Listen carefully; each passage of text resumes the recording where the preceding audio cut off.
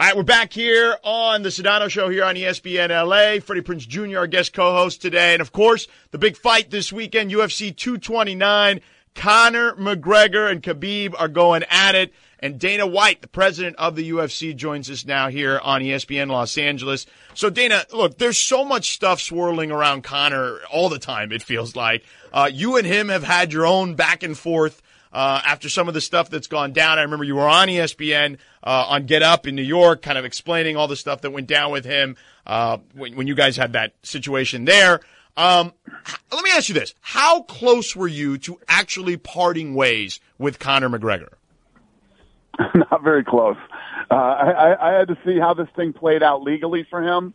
But, no, I mean, listen, this guy is special. And, you know, I've never dealt with a fighter like this ever. Obviously, he's a huge superstar. People want to see him fight. And, yeah, it all worked out. Dana, I want to talk to you about the lightweight division because it's my favorite division in the UFC, and you have so many top-shelf guys. But the one issue is, and it was with this pay-per-view, I saw three guys all carrying the same title at the weigh-ins, at the press junkets. So these guys are all, obviously, if you didn't lose the title in a fight, you feel like it's still your belt. Absolutely. The reality is you can't compete. You have to give up the belt. For whatever reason, you have $100 million and you don't want to fight for a couple of years, you got to give up the belt. You're walking inside with sunglasses on and you trip over something and blow your knee out the week of the fight. Somebody's got to fight for the belt. You can't tie up the division when other people are fighting, 3 times a year to try to get that shot. You just can't do it. Dana, as far as the interim titles go, do you guys handle recovery time for you to keep the belt on a case-by-case basis depending on where the money fights are? Or do you guys sort of have a system in place if they're going to be out for X amount of months, we got to strip the title? Yeah, we try to be as fair as we can to the guys. It's hard to win a title. It's hard to get that shot and get there. So you try to give them, the most time that they can possibly get without completely screwing everything up. So let's look into the future for a moment. And tomorrow's happened, and there's a winner in Khabib Conor. There's a winner in Tony Anthony. At that point, is the next logical fight for the lightweight champion the winner of Ferguson Pettis, or do you have other plans for that champion? No, absolutely. I think that absolutely makes the most sense. And the reason that those guys are the co-main event is in case anything, God forbid, would have happened for this event, one of them would have slid into that spot. I just knocked on wood, so that does not. I actually knocked on wood. Every time people ask me negative scenarios this week, I'm knocking on a lot of wood. Dana White, the president of the UFC, with us here on ESPN LA. With this particular fight, what makes Khabib so dangerous? Because it feels like a lot of people are picking him in this fight. Yeah, he's obviously the favorite. Listen, this guy's 26-0. He's never lost a round in the UFC. Never lost a round. When he comes back from, in the corner, he's usually talking to me in between rounds. That's how casual he is about this. This guy is incredibly talented. If he gets you down on the ground and gets on top of you, no matter how good of a wrestler they are or whatever their jiu-jitsu, whatever their deal is, none of them have got up from underneath him. So he's a wrecking machine. But on the flip side, I always believe that people don't give Conor the credit that Conor deserves. This guy is unbelievable. He's got 21 fights, 19 of them are finishes. There's only 2 guys that he didn't knock out. So, you could absolutely look at this fight and say, Conor's going to try to keep this standing, be aggressive, and go after him and try to knock him out. Khabib's going to try to take this thing right to the ground, take that top position, and smash Conor. That's literally the way this fight's going to go. Dana, now a lot of fighters, after seeing when Khabib won the championship and you started hearing people start to question his striking, the beginning of every round, both these men are standing up. And that first 30 seconds seems to be the best opportunity for Conor to strike. And we've seen him last on the ground. Granted, it wasn't a wrestler anywhere near the level of Khabib, but it was also earlier in Conor's grappling career as well. What kind of a shot do you think come fight night odds makers will have this fight at? Do you think it'll be closer to 50-50, or will Khabib still be a betting favorite? Yeah, I agree with the first. The thing is that no matter who, what type of wrestlers Conor has fought before, or the wrestlers he trained with, he's never wrestled anybody like Khabib. You know, when he gets underneath Khabib, he's going to be in a place that he's never been before.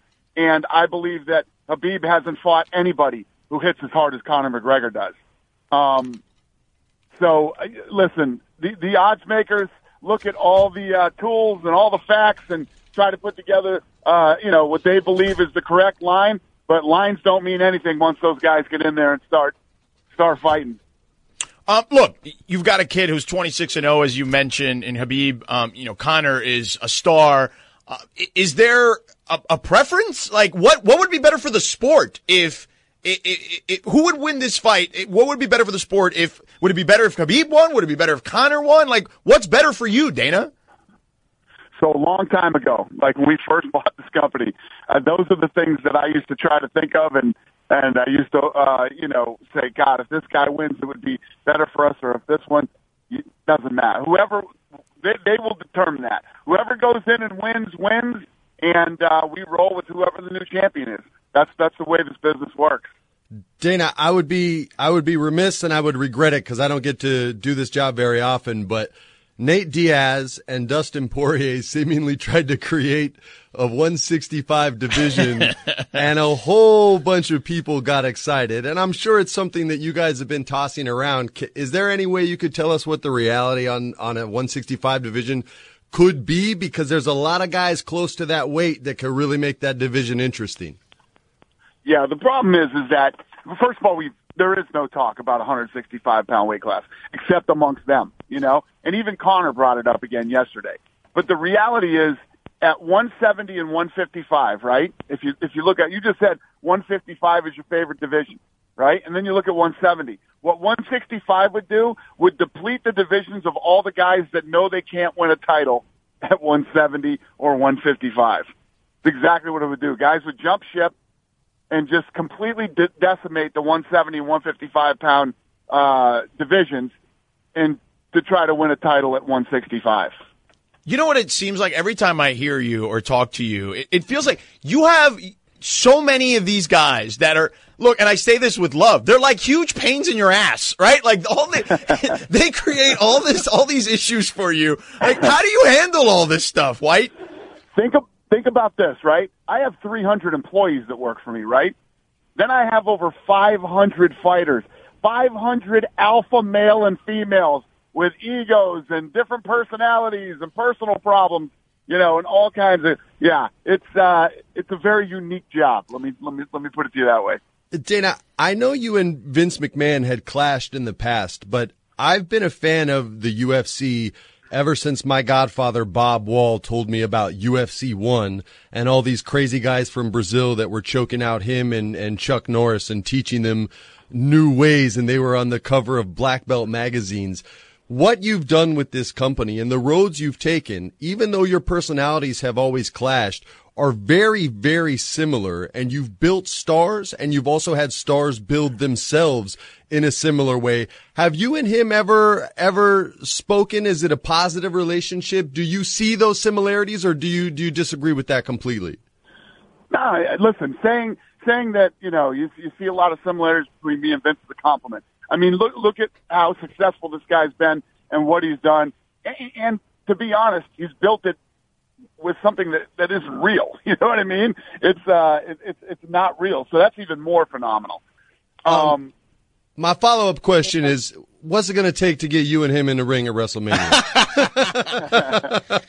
I want to see you throw hands, Dana.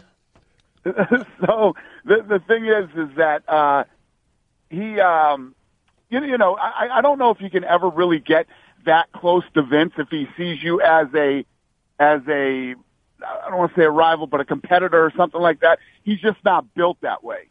And, as far as getting in and doing anything with him, Vince is over 70 years old. I mean, he still wants to work, dude, brother. But, trust me. I don't think I'm going to fight a 70-something-year-old dude. Let me switch gears, because I read a report that made me very happy about new agreement moving forward with USADA. and giving these fighters an opportunity to sort of prove their case before the public sort of tries them and automatically says guilty. A lot of times I think people overestimate what these fighters are thinking about. And a lot of these guys they're not scientists. They want to punch somebody in the face and they can actually make a living doing it. And they're not as well educated as someone who goes to the gym every day and builds their muscles is. How much of a struggle was that for you guys to build? Was it a struggle? Where do you guys see your relationship going with USADA? Well, it happens so many times. These tainted supplements, people don't realize, but most of these supplements, there's very few companies that actually make them. So all the stuff that they make goes through the same silos or, whatever they're doing. And a lot of this stuff is tainted. So, it's happening more and more. So USADA understands that. So what happens is you come out and you say, oh, this guy took something. Then everybody writes stories about it. Now he looks like a cheater. And they're like, oh, it was tainted supplements. Well, you can't retract that story. You can't tell everybody who saw it wasn't true. So why not give these guys the chance to prove themselves, whether they're innocent or guilty? Then when you find out, you put it out. Dana White, UFC for sure. Dana White, UFC president, with us here. Speaking of which, John Jones will be back in the mix at some point here. What are you expecting as far as a timeline for him or even an opponent? I'm waiting for him to get in shape. He's not in shape. I thought that, he would stay in shape. He's not. He's extremely overweight right now and needs to get back in the gym, get a camp going. And once he starts to get into good shape and see how his body feels, then we can figure out, what's next for him, when and what opponent. There he is, the president of the UFC, Dana White. UFC 229 this weekend. Khabib and Conor going at it in the main event. Dana, always a pleasure, man. Thanks for making time for us. Likewise. Thank you, guys. Have a great day.